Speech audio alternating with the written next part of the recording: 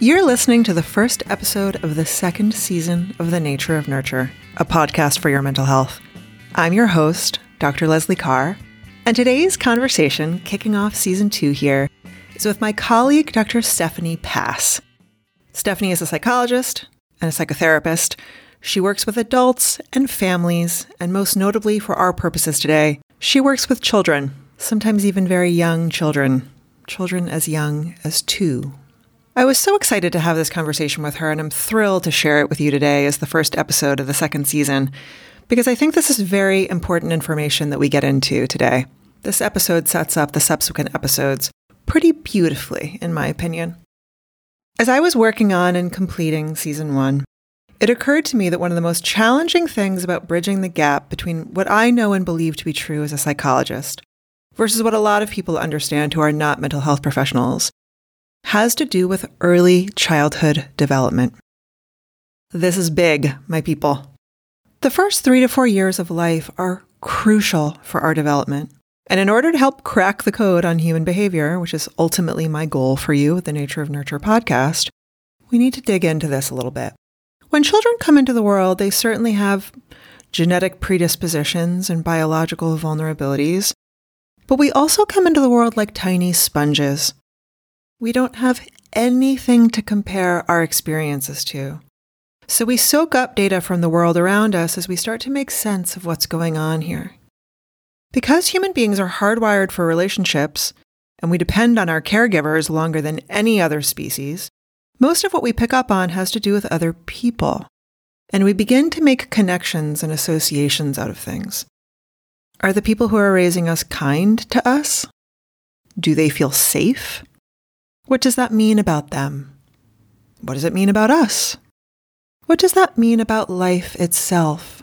Is life itself safe? The answers to these questions begin to lay down the framework for what ultimately becomes personality, and it has pretty much everything to do with how we navigate our way through life as adults. Partners we choose, the company we maintain, and so many other things. It's interesting to note that we don't consciously remember these years very well, right? Most people have very few conscious memories of their lives before the age of around 3. That's most likely because of the parts of our brain that store conscious memories are being built during this period of time, which is wild to me. I think this is what leads a lot of people to believe that not much is going on during those years, but nothing could be further from the truth. Because this is when we learn to be people. To walk, to speak, to relate. We learn who we are in relation to the world around us, and unconscious tracks are laid down that follow us either for the rest of our lives or until we do the work to change the things we want to change. Our nervous systems are designed to be co-regulated with other people. This is particularly true of infants with their caregivers, but it's true of adults as well. We are not as separate from one another as we want to believe. We pick up feelings from one another. We exist in tandem with one another in ways that are subtle, and sometimes not so subtle, and sometimes in ways that are totally profound. So, in a moment here, I'm going to drop you in on this conversation, but here are a few things I want you to keep in mind as you listen. 1, we're using the notion of therapy with children as a backdrop for this conversation. But we are talking about so much more than therapy with kids. In so many ways, we're talking about what it's like to be human. Similarly, we spent some of this discussion talking about therapy with neurodivergent children on the autism spectrum, and you do not need to have an interest in neurodivergence in order to get a lot out of that. Talking about the needs of neurodivergent children enables us to have a conversation about the needs of all of us, in the same way that talking about therapy with kids enables us to elucidate important elements of the human condition. It's pretty cool stuff, in my opinion. We live in a culture that doesn't have a terribly high EQ. And listening to Stephanie talk about being so present for the emotional lives and inner worlds of young children is a valuable proxy for talking about being present for one another, period. Many of you may be aware of the notion of the couch in psychotherapy. It's a nod to psychoanalytic psychotherapy where patients lay on a couch with the analyst out of view so that they can free associate without the distraction of looking at a therapist's face. I've done it. Highly recommend it. Stephanie knows some people who tease her about her quote unquote tiny little couch for kids. But as you'll hear in a moment, therapy with children is very, very different from that. You're in your office, I take it, huh? I'm seeing all these kids' toys and that kind of stuff. So sweet. Well, I'll tell you, it's not just the toys. There's a lot of thought that went into, for example, the couch is pulled away from the wall so there can be a hiding place behind it. Oh, I'm in a chair that spins because somebody might need to spin or want to spin. Plus, you can turn the spinning chair over and it turns into a spaceship or a wreck or a car. So everything is multi-purpose. I love it. And that actually, it reminds me of something that you told me on our pre-interview phone call, this idea of people wondering if you have a tiny little couch in your office. How do you explain to people how it is that you do what you do without a quote unquote tiny little couch? Well, I guess I start by talking about the centrality of play. And I talk about how play for children is how they can express what's going on with them. And that, I think, is not so much a surprise to people. What's a surprise to people is that play is how I respond. That is, that I don't make a lot of interpretations connecting to what the child has going on in their real life. I'm actually inside the play talking to them in that. So I talk about the kinds of difficulties that very young children have, and since that's mostly who I see. And then I talk about how play is the most comfortable mode for children to think about and feel about what's going on with them. I guess I want to say another thing, which is that I usually explain to parents that two important things happen. One is that as the child gets comfortable, if they can play, and I'll return, they play out what's going on for them. The other thing is that how the child behaves with other people, they will come to behave with me. And that can become part of what we explore. And, it's what in adult therapy we talk about as transference. Absolutely. Enactments. But children do it too. And if they are provocative let's just say provocative. If they're provocative at home, once they get comfortable with me, they'll do it with me. And I'm using myself to understand the dynamics the child's having with other people. So I could work with the child about that directly. And then I work very closely with parents to try to explicate what I see. Yeah, it's really interesting because so there are so many different ways that we can begin to unpack this, but I'm thinking about how children respond to their emotional lives in this both broad and very central sense of their being. So I want to try to have this conversation as much as possible without referencing your writing, because people who are listening to the conversation, for the most part, will not have read it. But one of the things that I was so struck by reading your writing, especially as a fellow professional in this space, is sort of thinking about these, even in early infancy, the ways in which, infants and then toddlers kind of experience their reality in conjunction with the adults around them, their parents and primary caregivers. The way that I know in one of your articles, you talked about how babies will stick their tongue out in response to somebody sticking their tongue out as early as 40 minutes after birth.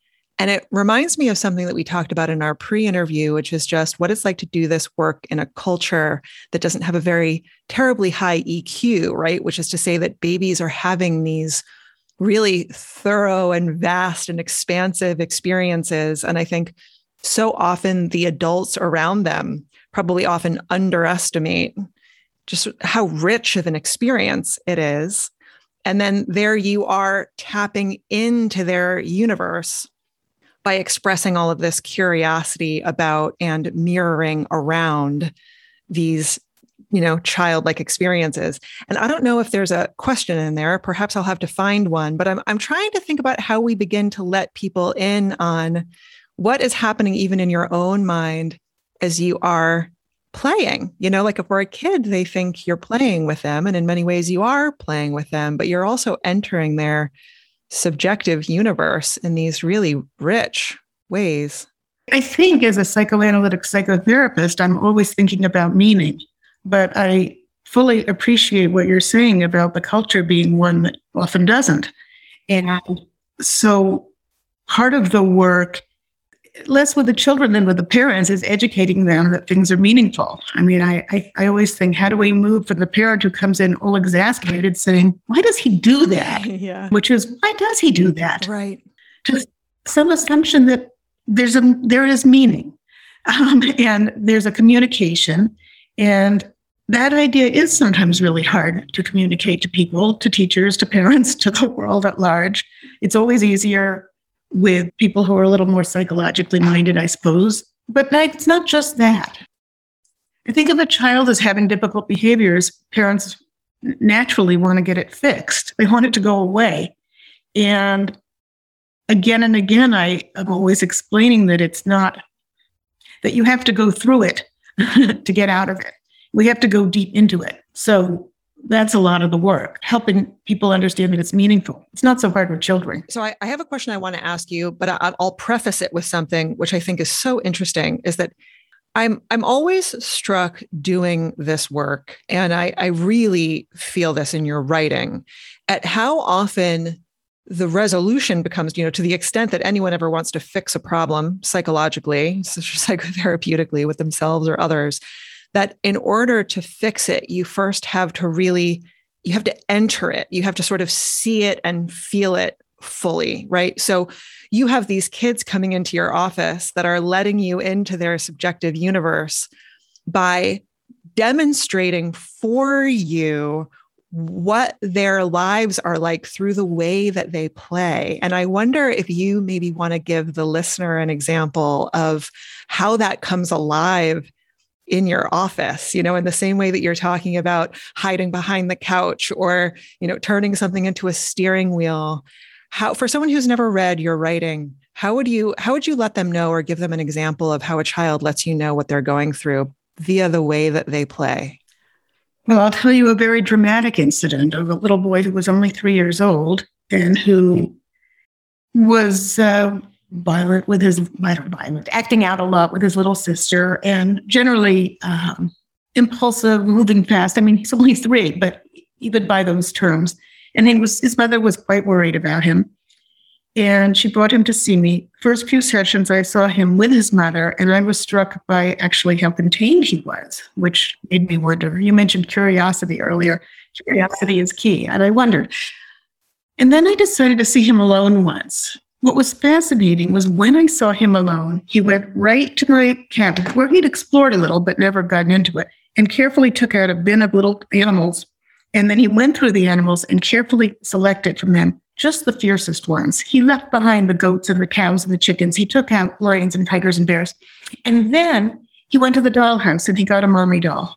And he laid the mommy doll down and he proceeded to have these fierce animals kind of crash down on the mommy. And he said very specifically, they're pooping in her eyes, they're pooping on her boobies. So she was very specific. This is amazing, really. Yeah. It helped me understand. I said, those animals really want to get that mommy. You can't run away from the aggression. You have to acknowledge it. This is a communication. So I don't say don't hurt the mommy. Right. And I always am just letting it be and commenting on it and letting him know. But what it helped me know was that it helped me go back to something that had been a brief comment from his mother, who was a very caring and thoughtful person, which was that she had been depressed when he was first born. Mm-hmm. And then I thought, how interesting, the specificity of her eyes and her breasts, that he was saying those were the 2 parts that he attacked. And what was it like? And I don't think he could have put it into words, but he could put it into play, that these were the parts of the mommy that were not what he wanted, that it didn't work for him. Yeah. And that's one example. And I take it that something was happening when he was around her, where that it wasn't being expressed directly towards her. It was sort of getting displaced onto his sister or whatever. But there was something about his, I don't know, what was just what you saw in that one interaction versus how much was consistent in the family across many interactions. But it sounds like he was maybe containing something in her presence that he was taking out on other people, huh? Right. And this was more important information. It made me think, how interesting that this child who seemed so uninhibited, was in fact quite capable of inhibiting his aggression until he was in a safe place. He was able to perceive that being alone with me was a safe place. And he clearly felt that he couldn't play that way in front of his mother. Mm-hmm. She was too fragile. Mm-hmm. So already at 3 years old, he already had an idea about his mother and about how the world works. And he was angry about it. He was angry about his mother, but he also wanted to feel powerful when he had felt so powerless. Right. Because, he was hardwired, like most of us are, to have a relationship with the mother who had carried him in her stomach. And then she wasn't able, through no fault of her own, she wasn't able to meet him in the ways that he would have liked. Right. So I can only imagine that a very difficult part of your work is then explaining that to her or beginning to bridge that gap. Can you tell us a little bit about how you explained to her what you were beginning to uncover with him? I meet a lot with parents. I probably meet with them more than some other child therapists, or maybe even most. But with her, I guess I'd like to speak about it more generally. What I always do is work inside that relationship. I ask the mother to tell me that I'd been thought about what had happened. I didn't tell her exactly what he did, but I asked her to tell me more about the depression when he was born. What was that like? And we explored it, and she felt the feeling she had about it. And through that kind of, I guess I'd call it adjunct psychotherapy, we helped her leave that behind. Think about what he needed to, partly to compensate for that missed time. I think something that happens a great deal is that parents think about their child's chronological age and not about places where development might have gotten stuck. Right. And I can guide them back to those moments. This happens with children with developmental differences, but it actually happens with all of us. Yes. Things that didn't get to happen the way they might have. Absolutely. You can return to it. And eventually I talked with her. I began to see them together again. And I worked with her about how she could play with him and not shy away from his aggressive themes and let him explore aggression in her presence and angry feelings in her presence so he could see that she could handle it. She could take it. Well, yeah, it's so interesting because it makes me think about what it's like for you and the parents and these kids where in your office, because you are trained to do the work that you do and are highly skilled at it, you know how to let kids just have their experience without wanting to make it go away. And I would imagine that a lot of what happens when these kids are not in your office is that, especially if you look at something like signs of aggression and that kind of stuff, that so often parents just want to make it stop, which most likely, most of the time, it probably makes it worse, right? So do you feel like part of your role in a family intervention of this kind is to let or to kind of teach parents how to be curious about what their children are expressing? Very much. Yeah. To slow them down. There's a wonderful quote from a child psychiatrist, Sally Provence, who says, "Don't just do something, stand there." Stand there and observe it. He's trying to tell him something. And I quote that a lot. And then this more psychotherapeutic piece is to say to the parent, "Oh, that must have been so difficult. How did you feel when that happened?" Right. So we can start to understand their half of the dance. When the child does whatever, that painful thing, how do they react? How do they pull away from it and become unavailable? Yes. What in their own childhood is brought up by it? I mean, there's a huge amount of dropping down into parents' own memories. Mm-hmm.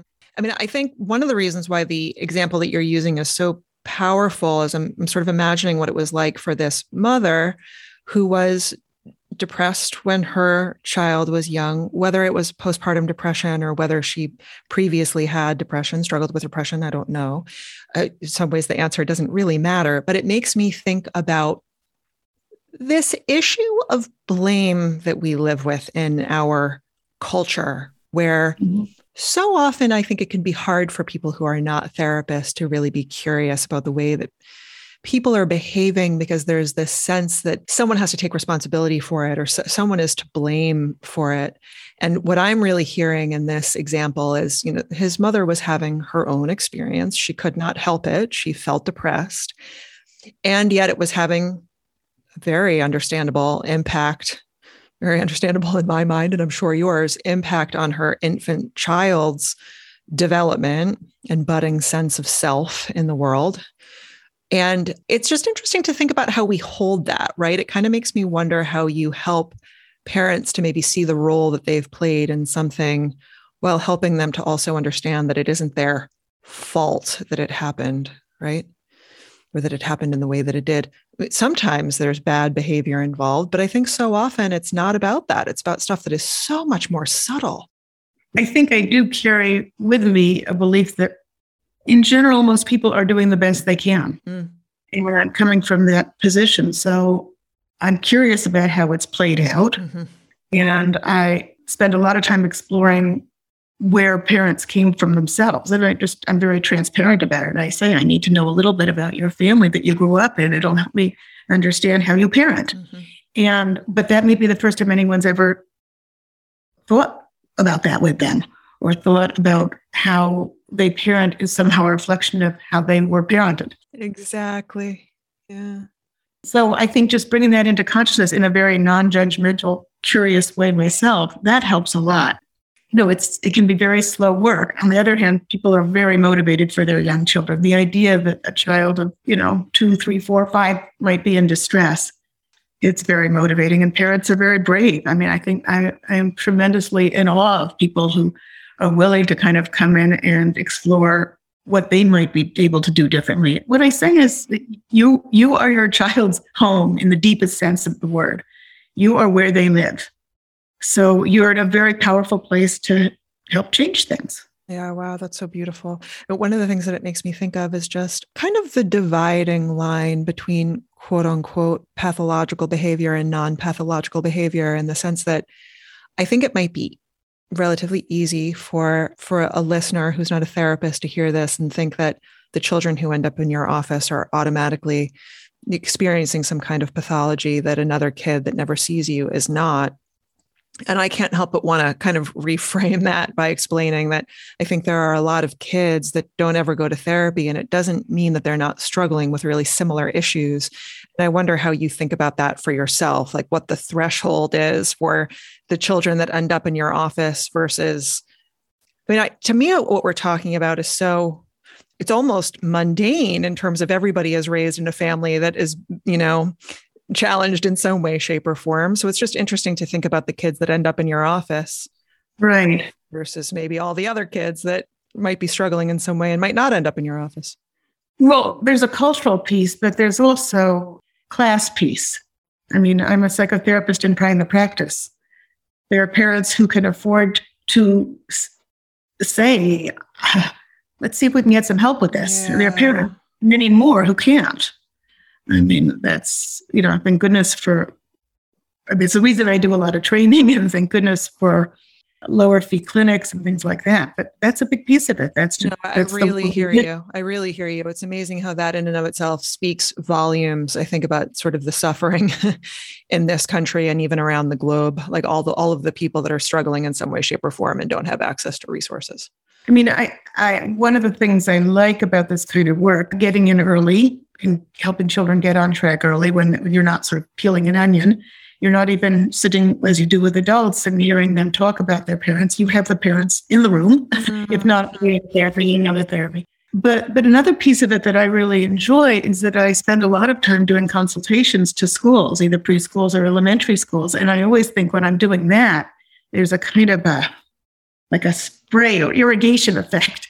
If I do a consultation with a teacher and they end up thinking a little bit differently and being more curious and less angry about a difficult behavior, about a child who falls outside, they can be terribly well trained, but their usual bag of tricks isn't working. If I can influence them in a way that could go on for generations of children. I love thinking about it that way. Yeah. So that keeps me afloat. Oh, I love it. Yeah. I mean, it makes me think about the nature of dyadic work too. And I would love to talk to you about that a little bit, because I know that you see children as young as 2 in your private practice. If you are seeing a kid that is as young as 2 years old, how much of that work is spent alone with them versus watching the way that they interact with their parents? It's entirely working with them with the parent. Yeah. Yeah. If children come to me at age 2, I would say almost always because there's some kind of what I would call hardwiring difference.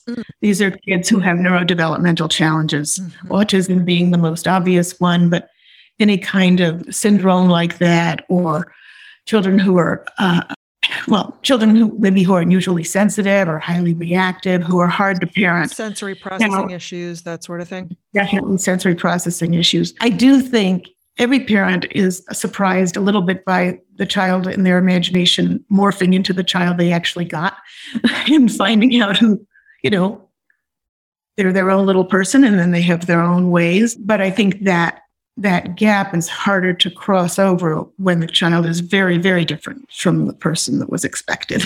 Well, it's so interesting. I wanted to talk to you about this because there's something about talking about therapy with, this kind of therapy with neurodivergent children that I think really brings something to life about neurotypical children in terms of what is happening between parents and children. And I wonder, I don't know if you have an example that is handy for you around maybe even just work with a young, neurodivergent child in terms of helping a parent to understand the ways in which they needed to parent their child a little bit differently in order to get the kid to fully kind of come online, so to speak. It feels like that's part of what happens, that the natural interplay between parent and infant gets a little bit interrupted when a kid has special needs.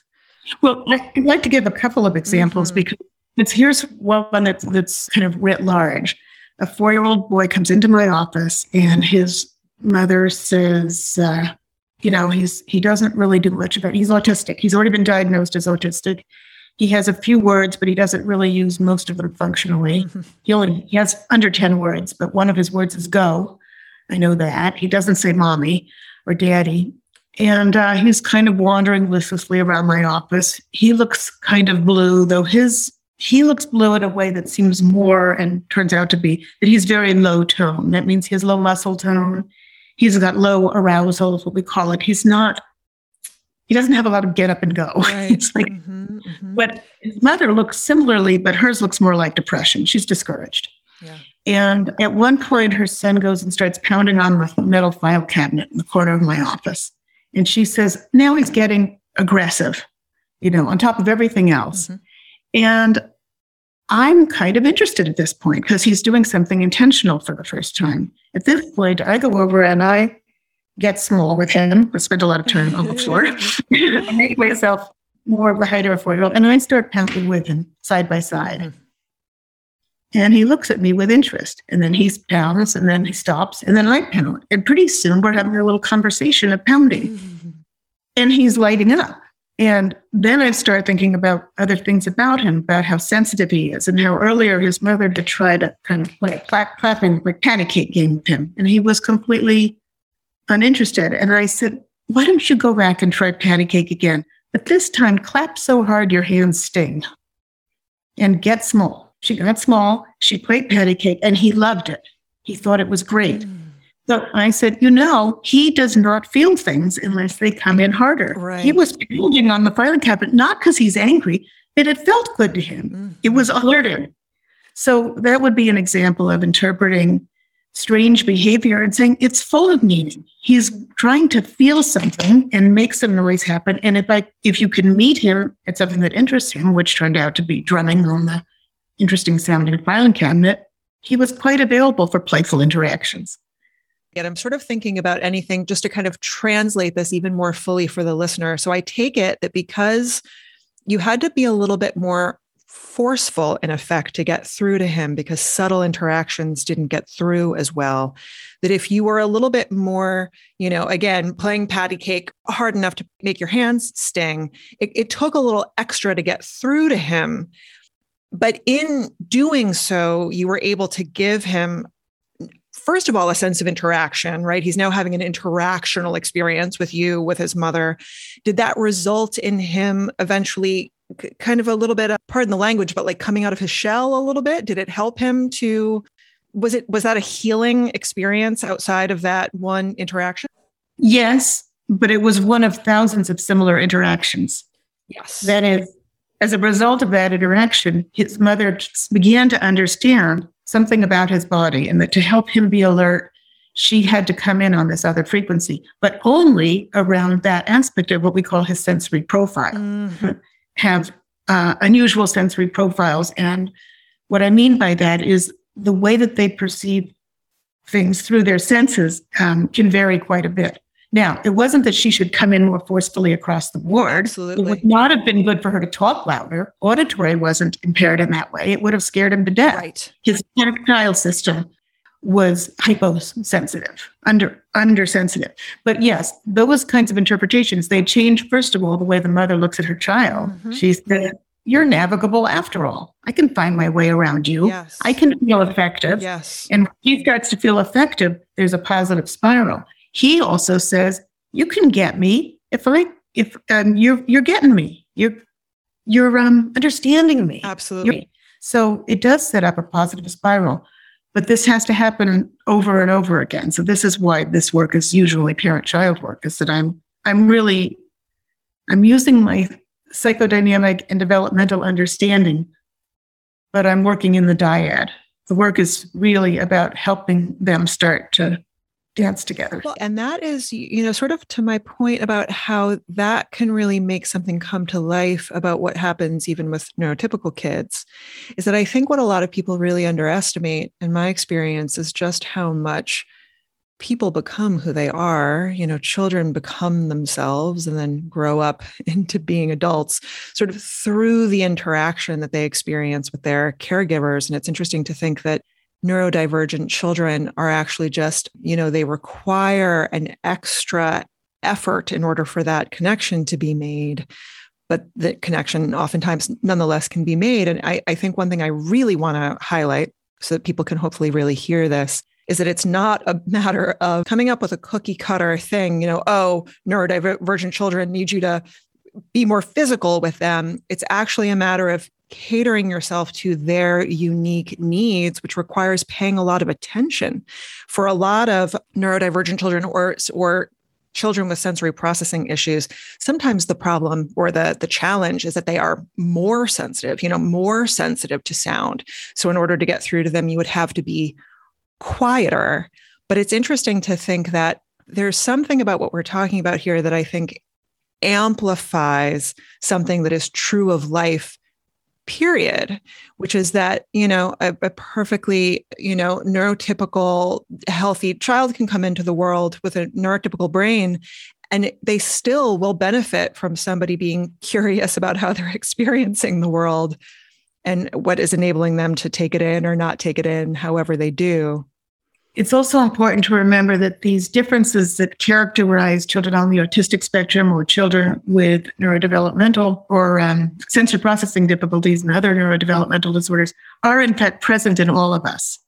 That we all have our different areas of greater and less sensitivity.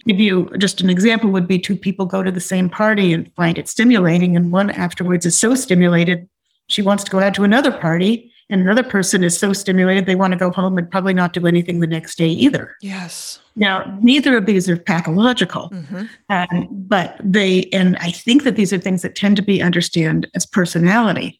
But I've become quite interested in how we might understand personality as something that in part rides along on our physiology. Even if it comes to things like introversion or extroversion or how people interact with the world, right? Yeah. And I like this also because you brought up psychopathology, that I think the pathological model are not terribly helpful for understanding actual people.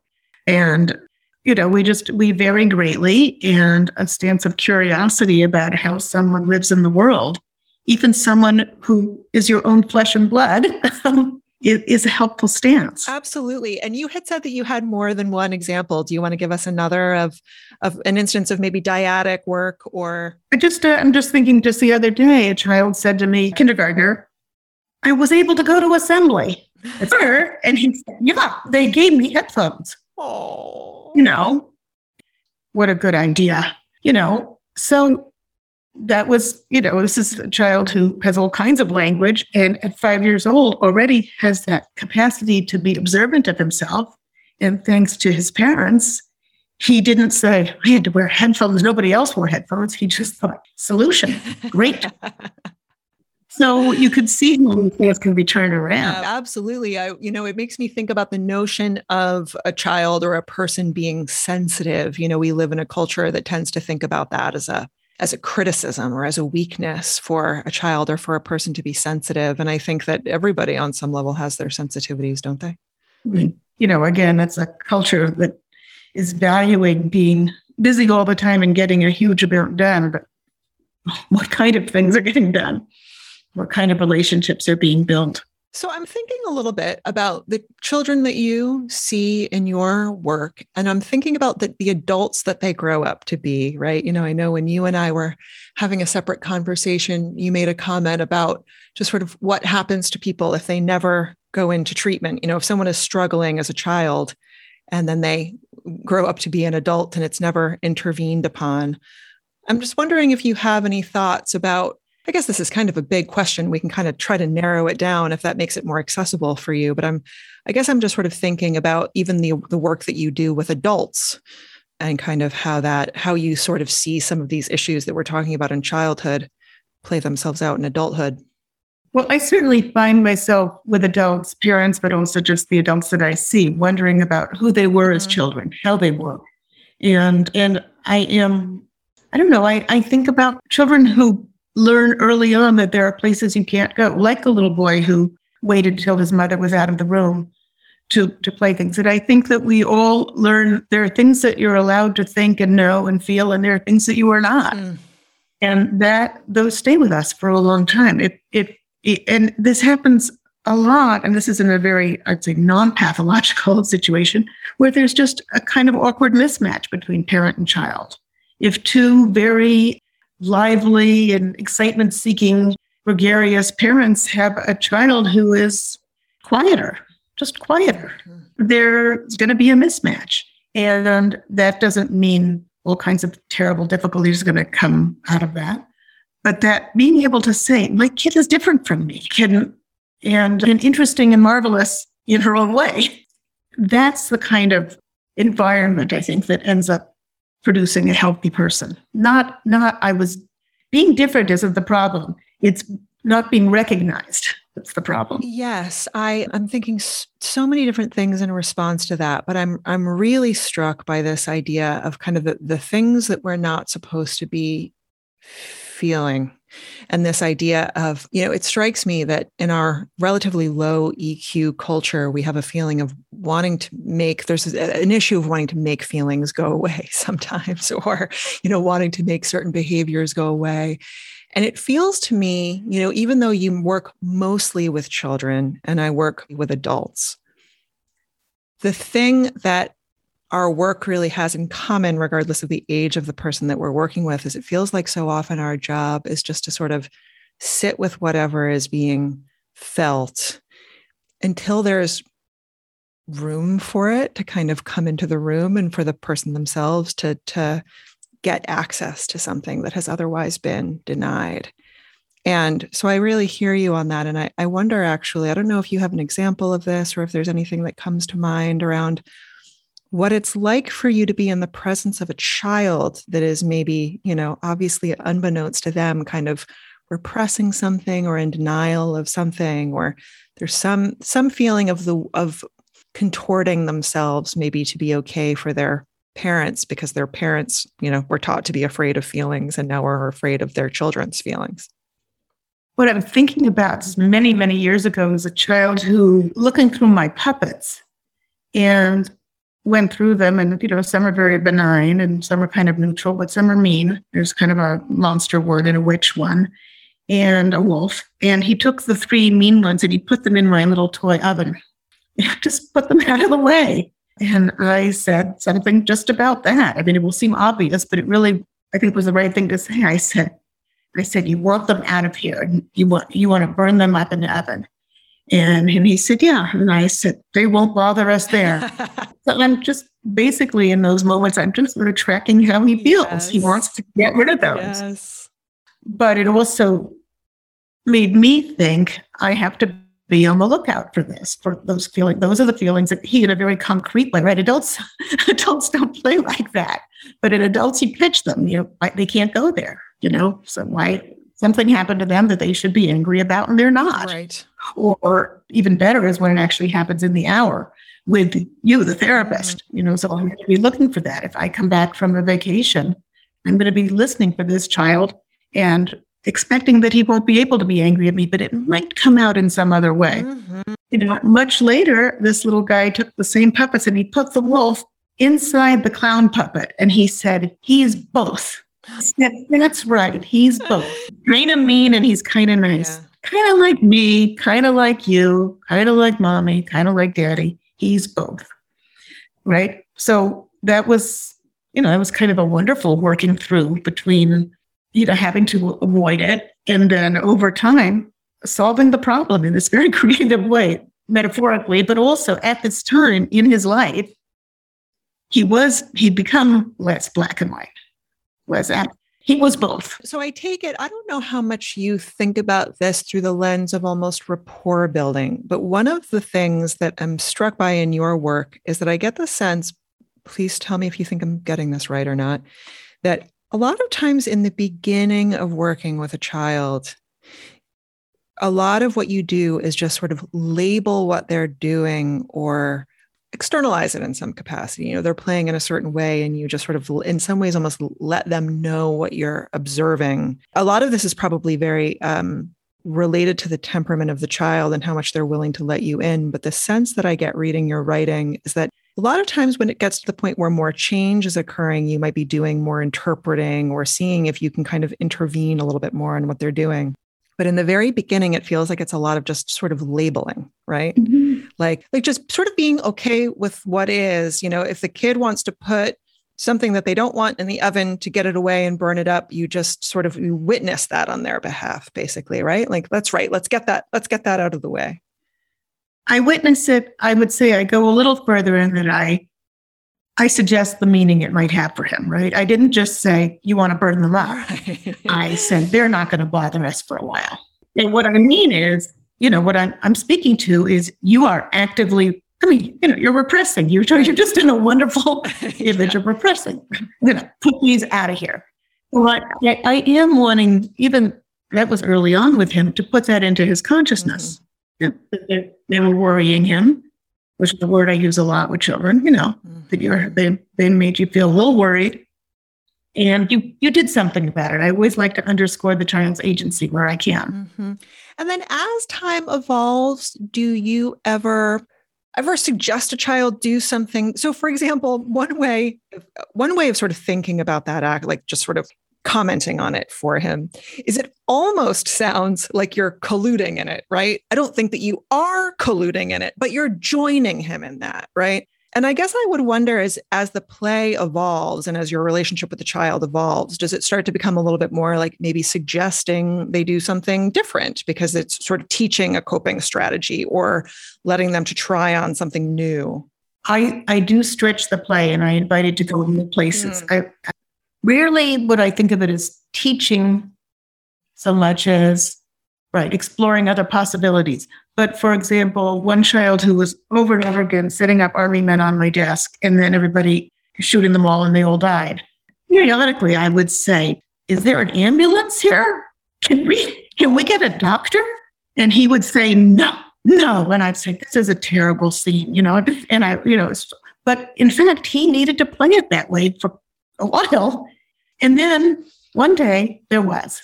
Right. But yes, I will suggest it. And then with children who are like with the child who was so constricted, I might suggest an activity like sword play with my foam swords to see if he could start to see the pleasure of doing something combative in a controlled, safe way. So I will extend. I start by following their lead, but I do bring in things and suggest activities that I think will help them activate parts of themselves that have been squelched. It feels like it's really related to the trust and the safety in the relationship, that as their trust in you grows and the relationship deepens, they're sometimes able to maybe try out new things or express themselves in different ways. No, I think that's right. And there will inevitably, as with adult therapy, be little failures. Mm-hmm. And those are often the richest things that happen. Yeah. I was having a cozy moment with one little child toward the end. It felt very close. And at one point, I had to say, we only have 5 more minutes. And he looked at me and said, "Now I hate you." Oh. And I said, but again, I wanted to acknowledge what had happened. And I said, "I know you were really loving me, and now you hate me." And then he said, "Oh." And then he was like, fine. He was okay. Yeah. I wanted to say, I can receive that message. I get it. In the world of a 5-year-old, I had done something really mean. But I also wanted to say, this is a relationship that can withstand that. And also that I knew it was related to the other side of it, which is that we'd been so cozy. We kind of had made a little pretend campfire. And, what's 50 minutes to a child? How random is that? It's over. Can you say a little bit about what happens when a kid doesn't want to leave your office? Because I'm sure that happens. It happens all the time. It's really difficult. I actually feel almost sadder about the kids who just get up and go. And really wrong. I know that not wanting to leave is a measure of the special things that have happened. If a parent is in a session, if it's a parent-child session, I use it as an opportunity to coach parents into understanding the child's feelings. I always laugh about how often parents will say to the child, "Oh, it's okay, we'll go get a muffin." And I always think, how does a muffin begin to compare to this wonderful hour we've just spent? But I also tell parents, let's not finesse this. This is a real feeling. And I remember to one mom saying, "I think you just need to be with your daughter in her sadness." And she said, "Huh." And then she said, "I know, it's so sad to leave Stephanie's. We've had such a good time." And the little girl kind of pulled herself together. And the mother said, "That's kind of profound, isn't it?" I said, "I know. It is profound. That is, if you acknowledge someone's feelings, if they feel heard, they actually can pull themselves together better." So the end of sessions are hugely rich. I do not try to say, "Oh, don't worry, you'll be back next week." Mostly, I want to speak to the true feelings of sadness, and together we can have those.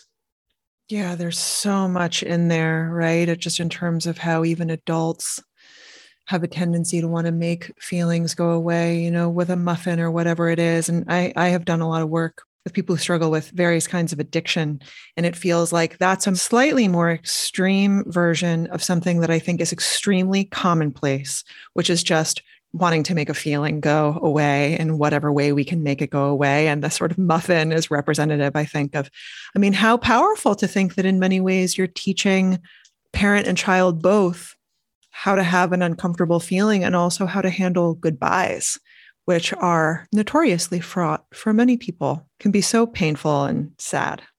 I'm always keenly aware in the parent-child sessions that part of what the child is sad about leaving isn't me, it's the special time with their parent. I like to speak to that, because I think often that really is what's been special. And I will say something like, "I know you and Daddy had so much fun this time." And then I'll often will relate the things that happened. You came in and you weren't sure what you wanted to do. And then you decided to make a fort, and you and Daddy pulled all the cushions off the couch.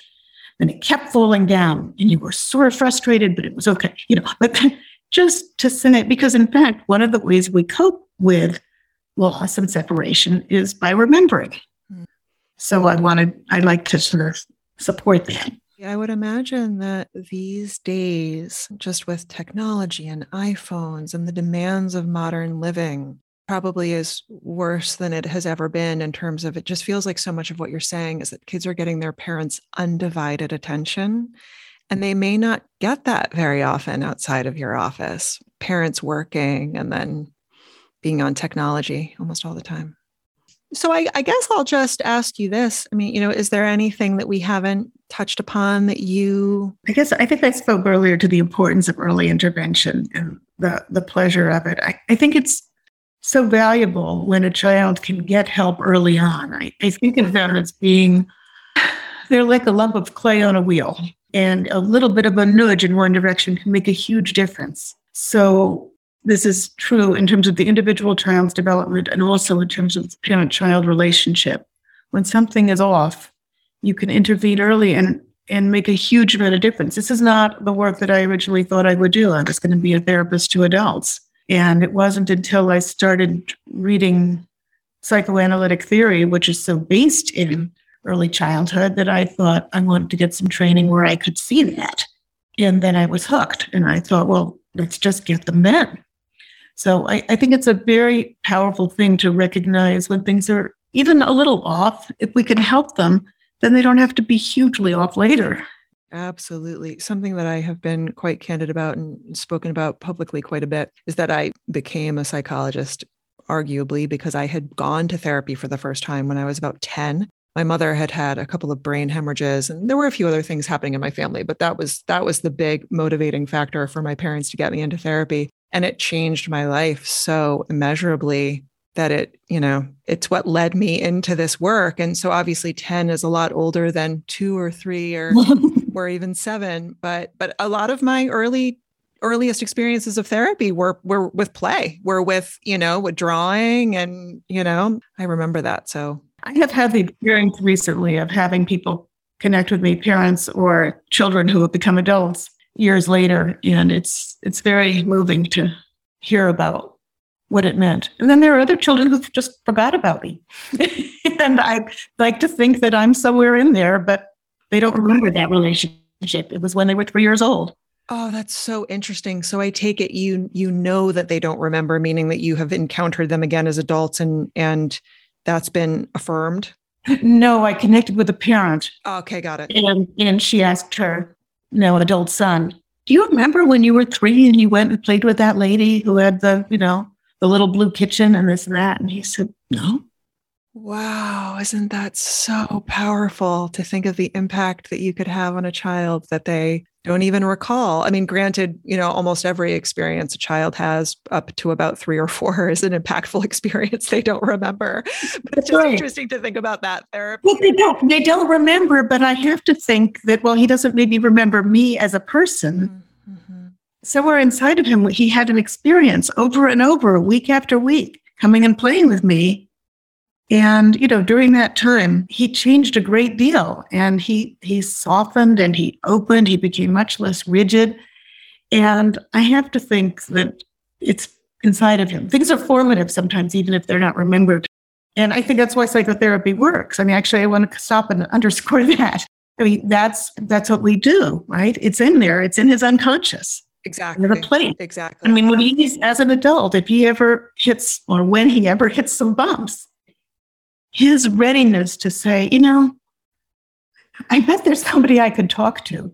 It's been shaped. Yes. And even just at the level of his neuroplasticity, that however it was that he was operating when he originally encountered you, that was molded into something more resilient by the time he left. So all of that neural wiring was nudged along in your presence. Beautiful. Well, thank you so much for having this conversation with me. You're very welcome.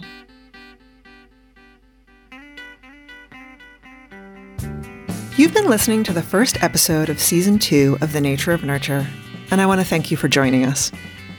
Stephanie is not on social media and she's not currently available for referrals, but if you loved this conversation so much that you want to send her fan mail, you can do that by emailing her at stephaniefpass@gmail.com. If you would like to connect with me, you can find me at Dr. Leslie Carr on Instagram and Twitter. If you found this conversation valuable, please let me know by leaving a review or rating. It helps immensely to get the word out about the podcast and into the ears of those who may need it most. It'll also help me understand what you're getting out of our conversations.